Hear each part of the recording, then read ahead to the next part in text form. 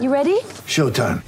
On May 3rd, summer starts with The Fall Guy. Let's do it later. Let's drink a spicy margarita. Make some bad decisions. Yes. Audiences are falling in love with the most entertaining film of the year. Fall Guy. Fall Guy? Fall Guy. That's what the poster said.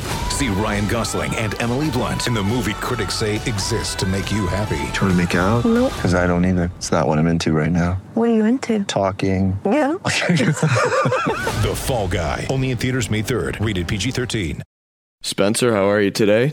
I'm doing great. Awesome. Exciting. Yeah, we're here in Indianapolis at the ABA's 50-year reunion. Just got a couple questions for you specific to this weekend. How instrumental was the ABA in your development as a player? It was my start. It was my beginning because I left college early, being the first one to leave college and having a place to play. The ABA provided me with that opportunity, and I'm forever grateful because that's how my career started. And not only my career, but if I had failed in the ABA, then you wouldn't have had Julius Erving, you wouldn't have had George Gervin and those guys, Moses Malone. So many greats. All of those players were coming right after me under the Spencer Haywood rule. So the ABA was pivotal in all sports. And it's not just, those players who came into the ABA, but this was the new experiment for basketball, if young players could play at that early age. In your opinion, does the basketball community do a good enough job recognizing the achievements of the ABA? Not really, because, as I was explaining in other interviews, the ABA provided the three-point shot.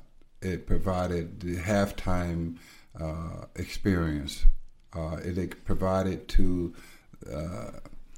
basketball all of the things that you see, all of the fancy play, all of the style play, quick play, getting up the floor, spreading out the three-point lines. The NBA didn't have those things. And so when the merger took place with the ABA, the NBA took everything but the basketball. And so what players are playing today is ABA basketball. And they didn't take the stats, too. They didn't take the stats. Exactly. Speaking of stats, my rookie year in the ABA was 30 points, 20 rebounds, MVP of the league, MVP of the All-Star game, and Rookie of the Year. And it's the only player in the history of the game to ever do that. I think maybe Wilt Chamberlain, but I'm not sure. Pretty good company. Yeah, I'd say so. So I guess my last question, why are events like this ABA reunion here in Indy, why are these events so important in remembering and preserving the legacy of the ABA?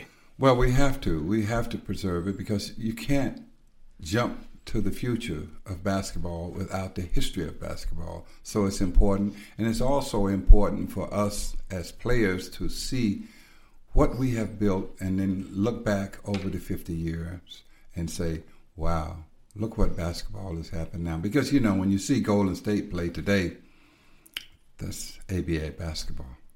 Oh, yeah. And I actually spoke with a few guys, and they were specifically pointing out Golden State as that style of play.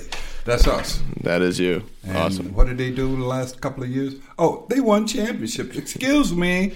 That's the ABA. That's the ABA. Yeah. Okay. Awesome. Thanks, Spencer. I appreciate it. Thank you. Mm-hmm.